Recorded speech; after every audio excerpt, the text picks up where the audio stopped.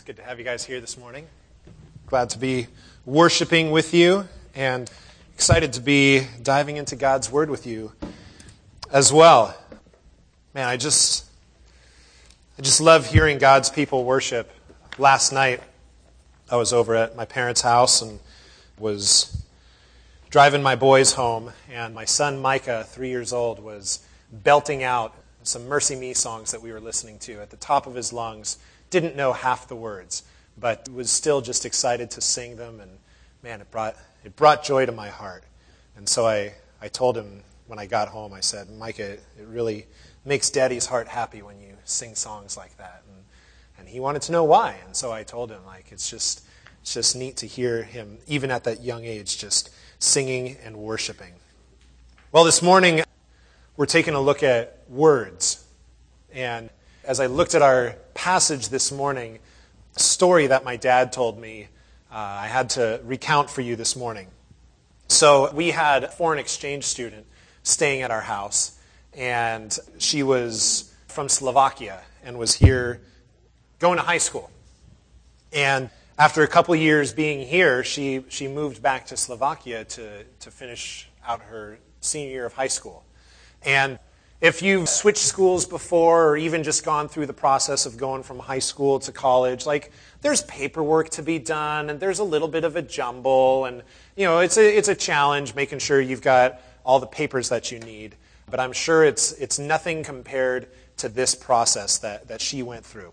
So the school in Slovakia wouldn't let her start taking classes until they got her transcript. To get her transcript was quite an ordeal. So first she had to get an official transcript from the school signed by the school registrar.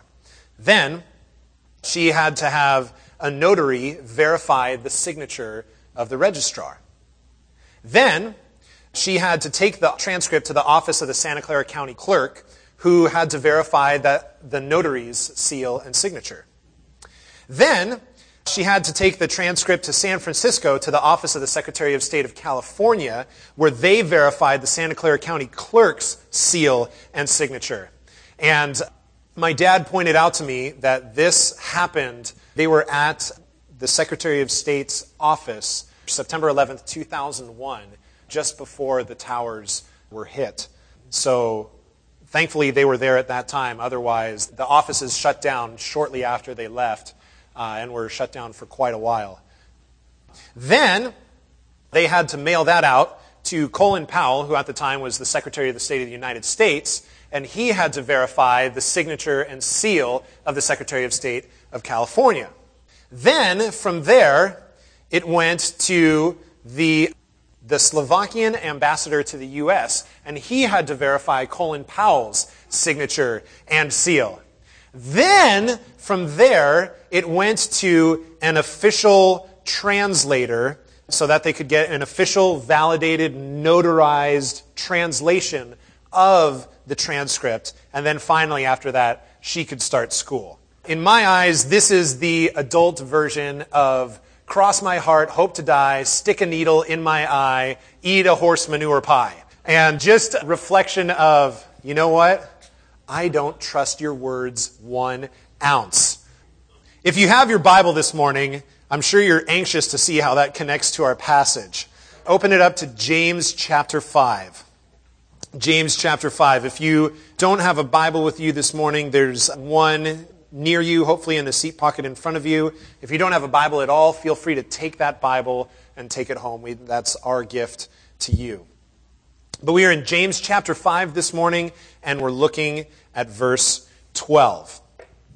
And it says this: "Above all, my brothers, do not swear, not by heaven or by earth or by anything else. Let your yes be yes, and your no, no, or you will be condemned." You see, the people that James was writing to clearly didn't trust each other. And so there was this need for them to have to swear or give an oath or an I promise beyond their yes or beyond their no. And so their words did not carry a lot of value. And so what we're going to look at this morning is just how to make our words have value and what gives words value. Let's pray. God, thank you for your words. God, words that we know are consistent and sure and right. God, that we can turn to when we're out of words. God, let us hear your truth this morning. Something that convicts us and something that challenges us to run ever closer to you. Thank you so much for this opportunity and for this time. In Jesus' name, amen. So let me just give, first of all, a little bit of history to this passage. Because James is actually quoting Jesus. Jesus brought up this same phrase in Matthew chapter 5. And he said this. He's teaching the Sermon on the Mount where he's looking at a lot of the law that the Jews had been taught and saying, okay, guys, you are living the letter of the law, but you're missing the spirit behind that law. And so let me point you to the spirit of the law. And so he says over and over, you've heard that it was said, but I say to you. He's clarifying, look, you've heard that it was said. This is what the law says. This is what you've been taught. But rather, here's the deeper meaning behind it. And here's how you're totally missing what this word, what this law is all about. And so he's doing that exact thing in this passage, starting in Matthew 5, verse 33. It says, again, you have heard that it was said to the people long ago, do not break your oath, but keep the oaths you have made to the Lord. But I tell you, do not swear at all, either by heaven, for it is God's throne, or by the earth, for it is his footstool, or by Jerusalem, for it is the city of the great king. And do not swear by your head, for you cannot make even one hair white or black. Simply let your yes be yes and your no, no. Anything beyond this comes from the evil one. See, the Jews were following the letter of the law. And what the law had told them was that you could not swear by God or swear by God's name. And so they didn't. Rather, they sweared by heaven, or they sweared by earth, or they sweared by Jerusalem. They sweared by all these other things instead of swearing by God himself. And they were trying to get away with, I'm still obeying the letter of the law, and totally missing the spirit of it. In fact, Jesus calls this out to them in another passage in Matthew. He says this in Matthew chapter 23. He's again talking to the Jewish leaders, the Pharisees, the Sadducees. He says, you blind men, which is greater, the gift or the altar that makes the gift sacred? Therefore, he who swears by the altar swears by it and by everything on it. And he who swears by the temple swears by it and by the one who dwells in it. And he who swears by heaven swears by God's throne and by the one who sits on it. You better take your words seriously. You better realize, Jesus is saying to them, when you swear, what you're swearing by. Don't mess around. He's calling them out and pointing to them that their swearing, even though they're trying to live by the letter of the law, is still totally missing the spirit of the law. And he takes them and says, look, just stop swearing altogether. Simply let your yes be yes and your no, no. In other words, your words should have value. See, the reason that they had to swear in the first place was because when they said yes or when they said no, the people that they were talking to didn't believe them. And so they needed an extra oomph behind that yes or behind that no. I swear. And so their words, their actual words, had no value. And so what we're going to look at is this question of what gives words value this morning. There's a lot of words here, a lot of buzzwords, that we toss around a lot. Promise, yes, no, absolutely, probably, maybe. Let's take a look at our words this morning and just go, man, how am I doing? Am I giving my words value, or am I totally missing the boat? So what gives words value? First of all, time. If I hope you each got a little sheet this morning. You've got some room to write in some notes. And I'm going to look at 6 different things that give words value. This is not an exhaustive list, but just 6 different things that I've noticed from the Scriptures and from my own life. 6 different things that give words value. First of all, time. And I want to point out that time is not a factor in and of itself, but it's necessary and it's connected to all the other things that I'm going to mention this morning. If you are a liar and you want to have your words be given more value and you just give it time, you know what? I'm just going to keep on lying and hopefully people will start believing me at some point. Like, that's obviously pointless. Time in and of itself is not going to give your words value, but rather it's time connected with a lot of these other things. But it's important to start with that, just to remember that as we talk about these different things, the value of your words, the value of my words are not going to change overnight. But rather it takes time and investing in all of this to give our words value. But as we've been going through James, we've been using this like cowboy rustic theme, and we've been sharing cowboysdoms each week, or cowboy wisdom. And our cowboysdom for this week is, if you get to thinking you're a person of some influence, try ordering somebody else's dog around. Good luck with that. The whole point of this is just illustrating this idea that the value of your words develop over time because they're consistent. You know, the dog listens to his owner because he knows his owner's voice, because he's been continually listening to his owner, because his owner has taken time and trained him and helped him learn these different commands. And so somebody else steps in and tries to order this dog around, and the dog's like, well, who the heck are you? Why am I going to listen to you? Your words have no value to me. In fact, Jesus says this same idea in John chapter 10. He says that my sheep hear my voice, and they know me. And there's this relationship there. But that's developed over time. We get to know God's voice more the more we interact with Him, the more we spend time with Him. And then our relationship is that much stronger. But it takes time. It takes time to come to trust. It takes time to come to know God's voice and to be able to hear it. So that's our first one, time. First thing that gives words value. Next, care. Care gives words value. Dave talked last week about the Lord's coming. And one of the points he tossed out is that Jesus is coming soon. And often we can forget that and just get in the throes of things, just continuing on with life and just doing and living. And we forget that Jesus is coming soon. And so with that, I want us to realize this morning that we have a limited supply of words.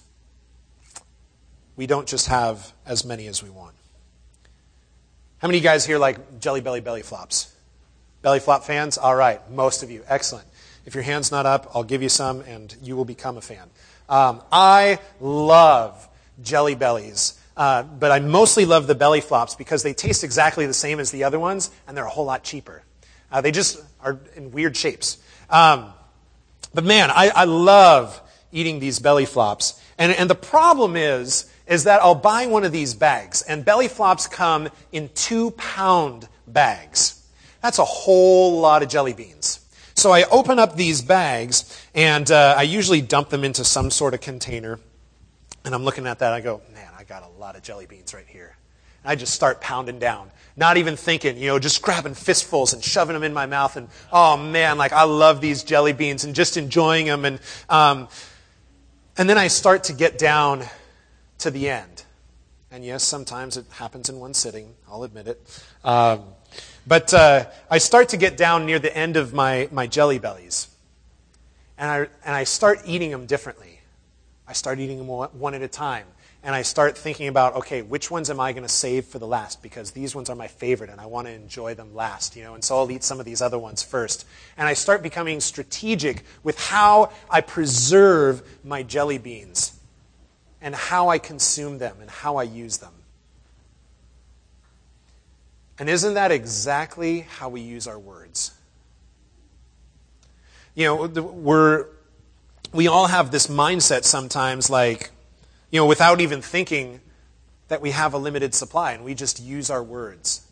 Like we've got all the words in the world and all the time in the world to say the things that we need to say, and we just kind of let it go and just talk. But then we get closer to the end of our life. And I've seen this in friends, in family members who are close to the end. We hang on their every word. Because we know that, man, these might be the last words that they say to me. And they're so much more careful with their words because they realize, man, these might be the last words that I say. They've got this totally different mindset, and all of a sudden they're using their words completely differently because they realize, I've got a limited supply. And maybe if we start thinking that way, even now, we'll be wiser with our words, realizing, hey, I've got a limited supply. I never know when my time is up. We never know when Jesus is coming back. So being wise with our words and being careful to keep things right with those that we love, to say the things that we need to say and make those relationships right. Last year, I read through the book of Proverbs 12 times as my daily quiet time. That was part of my daily quiet time, is reading a proverb every day. And as I read it, I just saw more and more just this wisdom of how to be careful with your words that Solomon and the other writers speak to. And so I'm going to be sharing a lot of Proverbs with you today. And here's some that if you're taking notes, you can write them down, and I'll read them to you. And if you want to look them up at home or follow along as we go, that's great. But Proverbs 10:19 says, "When words are many, sin is not absent, but he who holds his tongue is wise." Proverbs 12:18 says, "Reckless words pierce like a sword, but the tongue of the wise brings healing."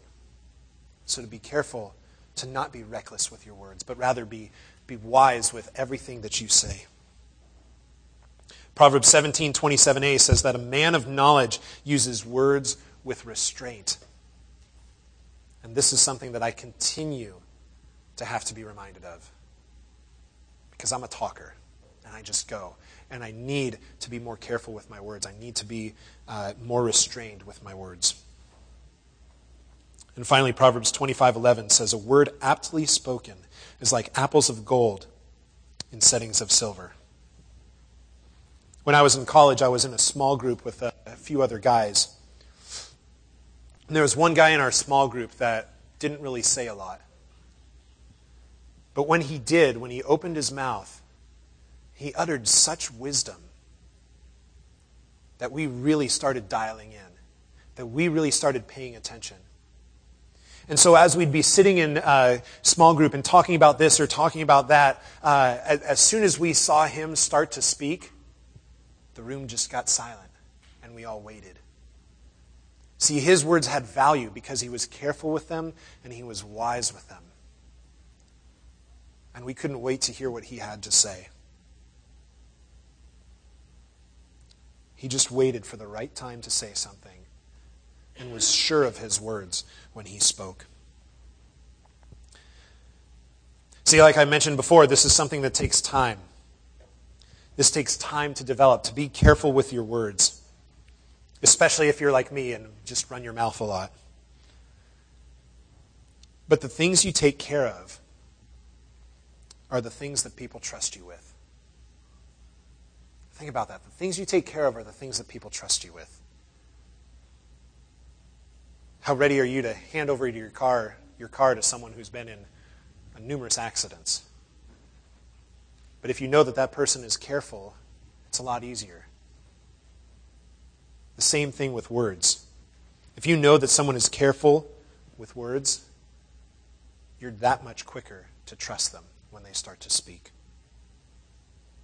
So that's number 2, is care. Number 3, consistency. Consistency.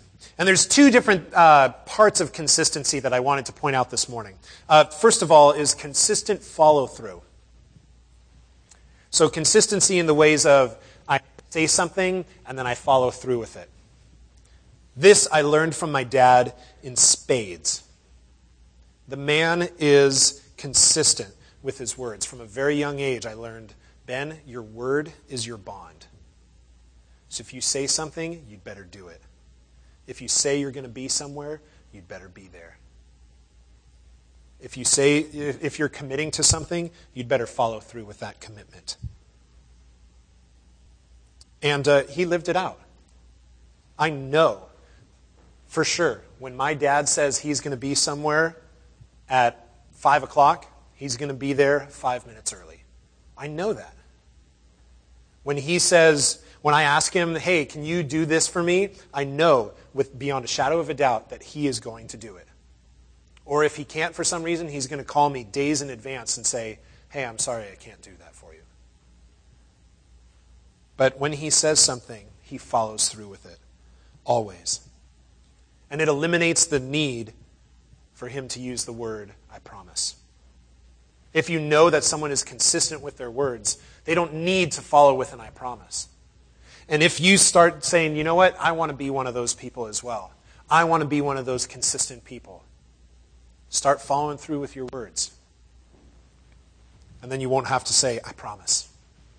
Because people will know, hey, when he says yes, he means it.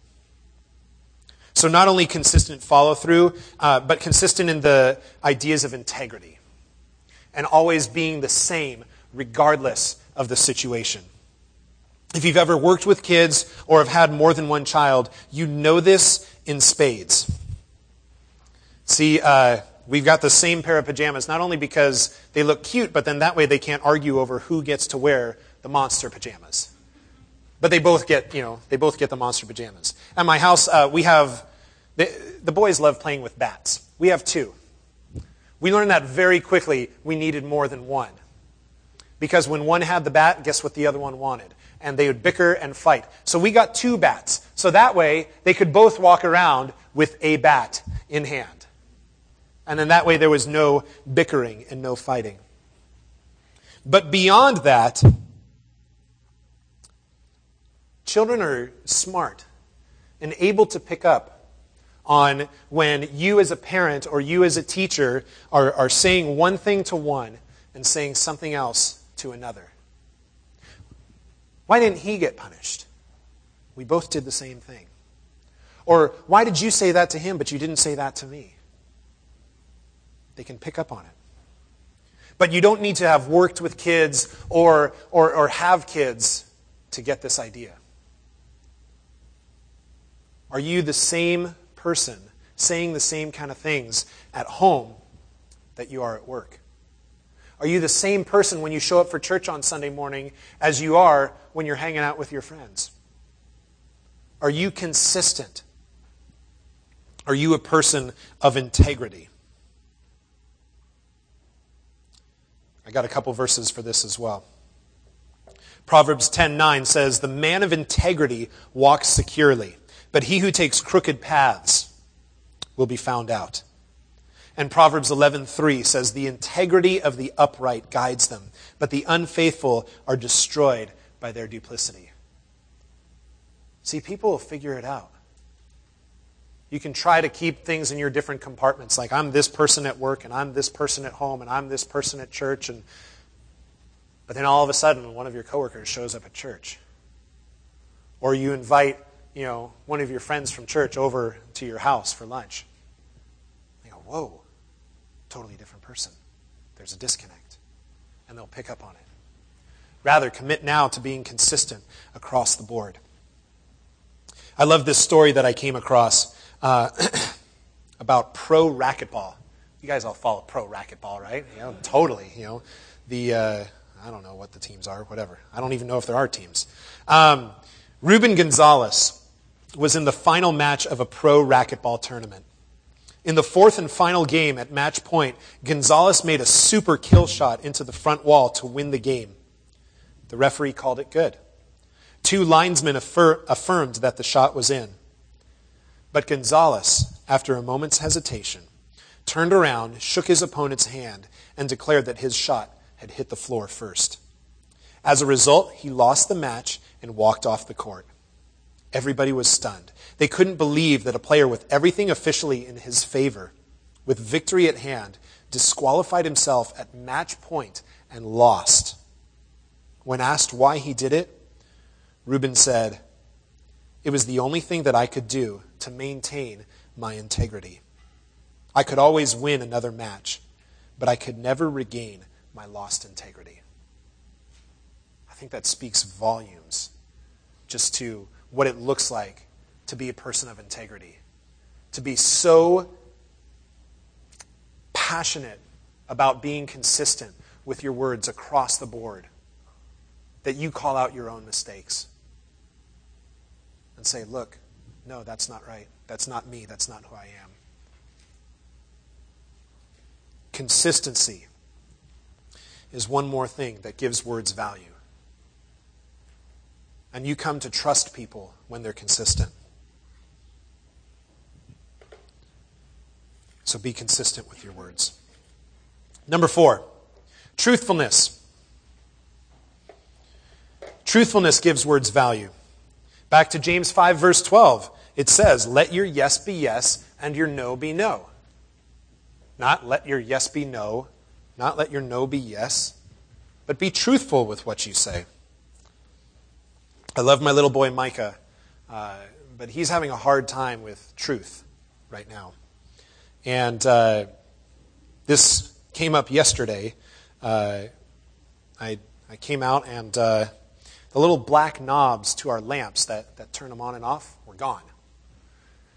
And so I asked Micah if he had taken them off, and he said that he did.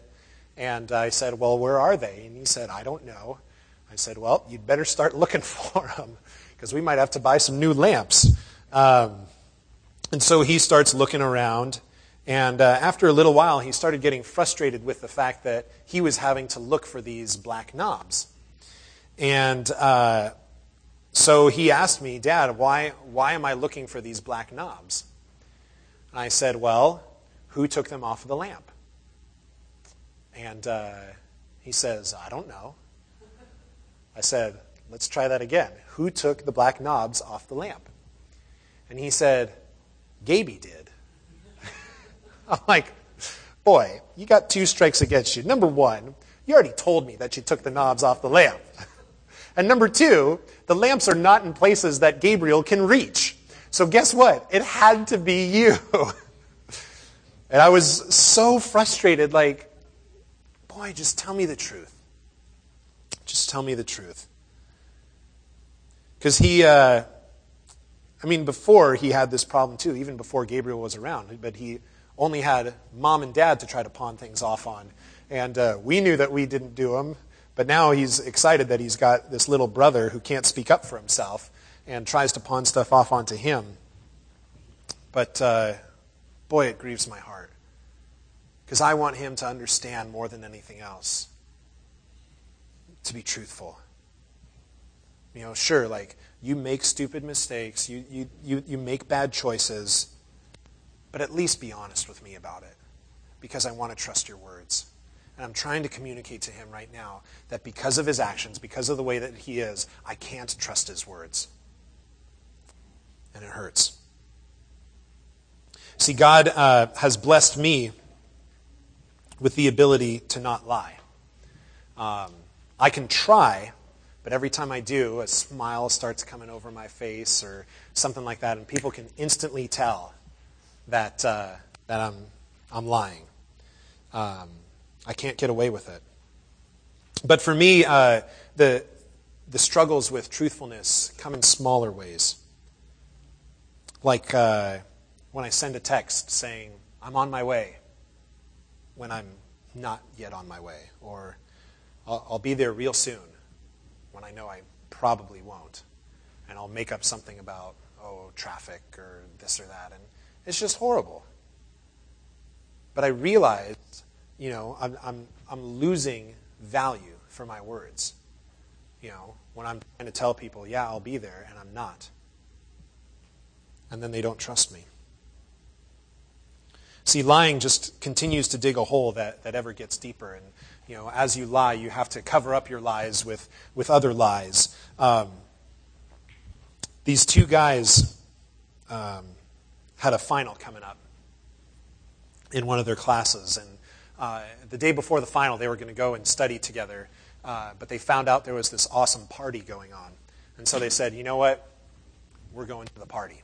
And so off they go to the party, and they decide, they conspire together, all right, we're going to tell the teacher that, we were on our way to the library and we got a flat tire. And so that's why we couldn't study. I'm like, great, sounds good. All right, so they show up and they tell the teacher, yeah, we were on our way to the library. We got a flat tire. We just, we couldn't make it. We were just stuck. And so we couldn't study last night. So can you give us an extension? And the teacher very quickly was like, absolutely. Study tonight and come back tomorrow and I'll give you the test then. So they show up the next day for the test, and they are instantly put in two separate rooms.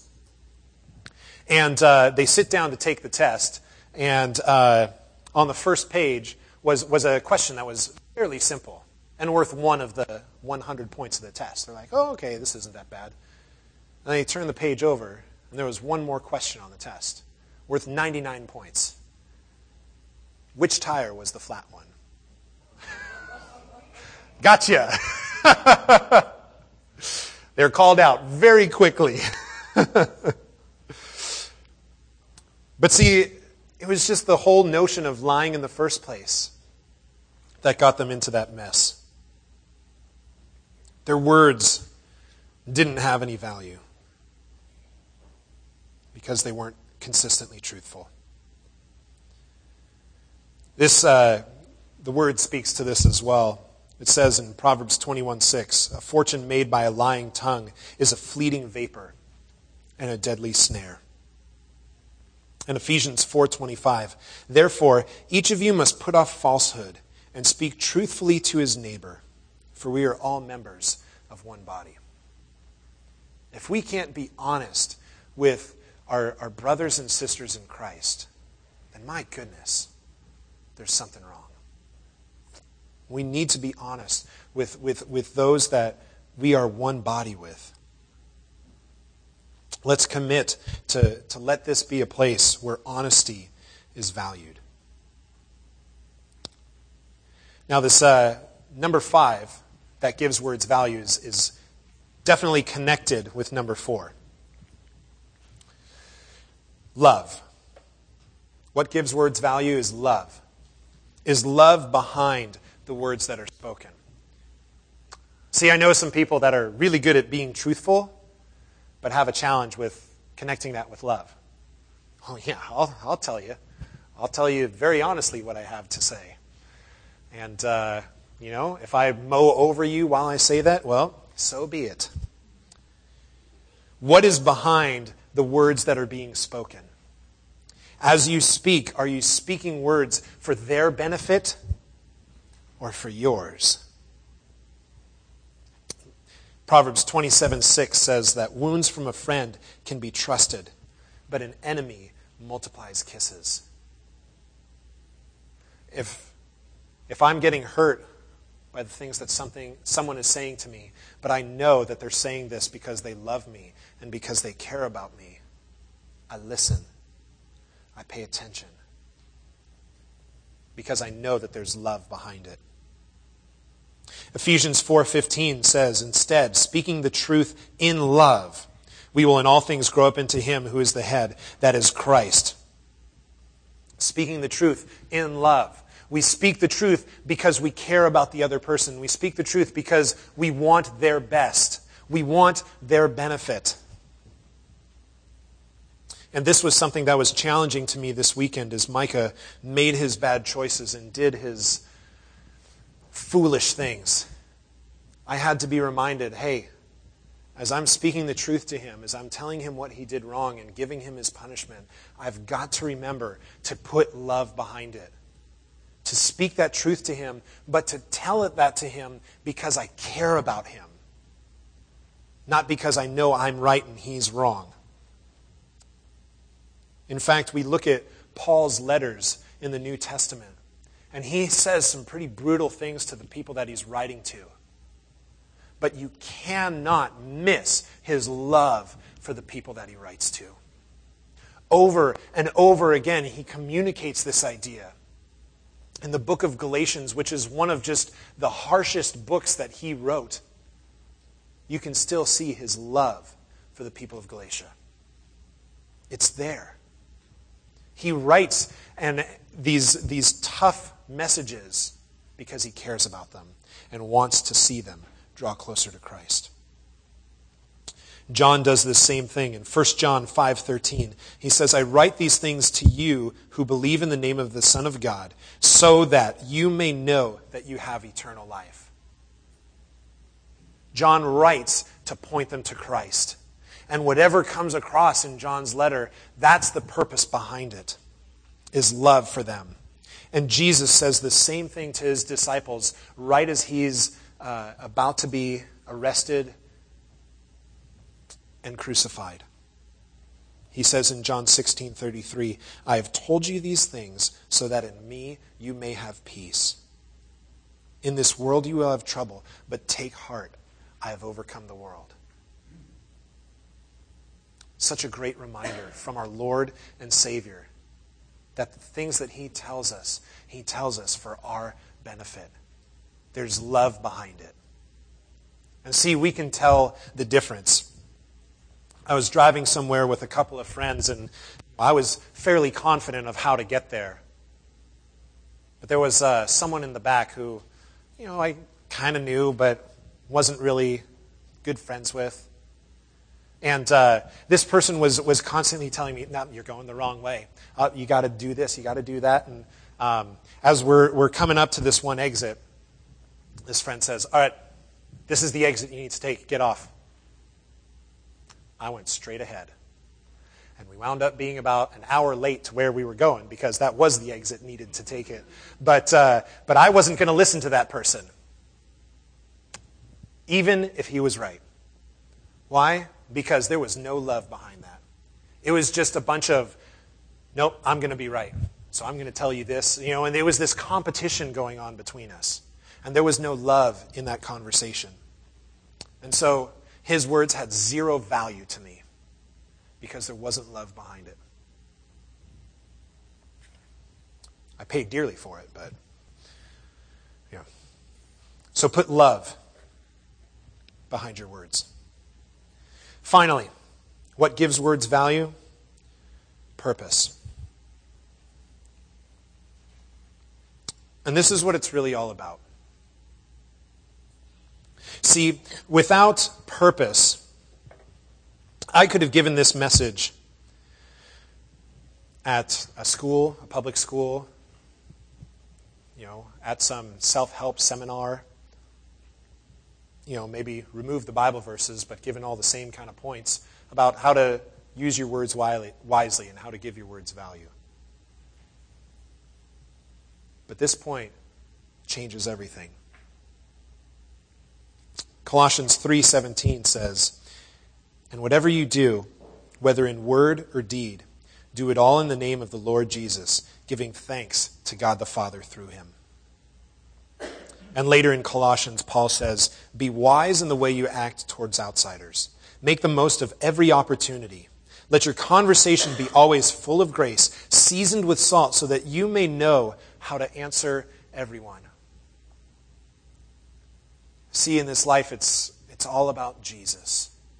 And if we forget that, We can go in many different directions. But if we continue to remind ourselves of this, our words will look very different.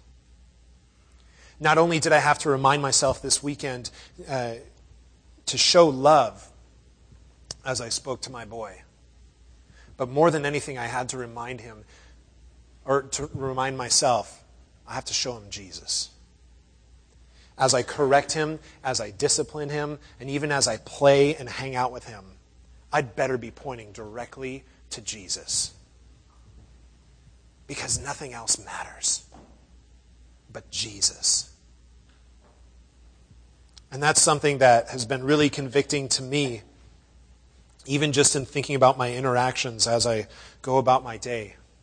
As I'm at the grocery store, as I'm at the bank, as I'm running around doing my errands, as I'm going to Home Depot and buying new knobs for our lamps. The conversations that I have, are they pointing to Christ? Are they showing the people that I interact with something different? Because they should be. I love this song, and I just wanted to read you the lyrics. This song called Give Me Jesus. It says, in the morning when I rise, give me Jesus. You can have all this world, but give me Jesus. When I am alone, give me Jesus. You can have all this world, but give me Jesus. And when I come to die, give me Jesus. You can have all this world, but give me Jesus. You see, Jesus gives our words value. In a way that, we can try and do all these other things. And I hope you go back and look at the other 5 things that we talked about and say, man, what do I need to work on? I've definitely got my list of different things that I'm trying to challenge myself with and do better at. But it's got to start here. And if you get nothing else this morning, get this idea that when we put Jesus behind our words, when we focus on Him as our purpose for speaking, it should change every word that comes out of our mouth. And all the rest will start falling into place as we continue to focus on Jesus. Because without Him, we're nothing. Let me pray. Jesus, thank you.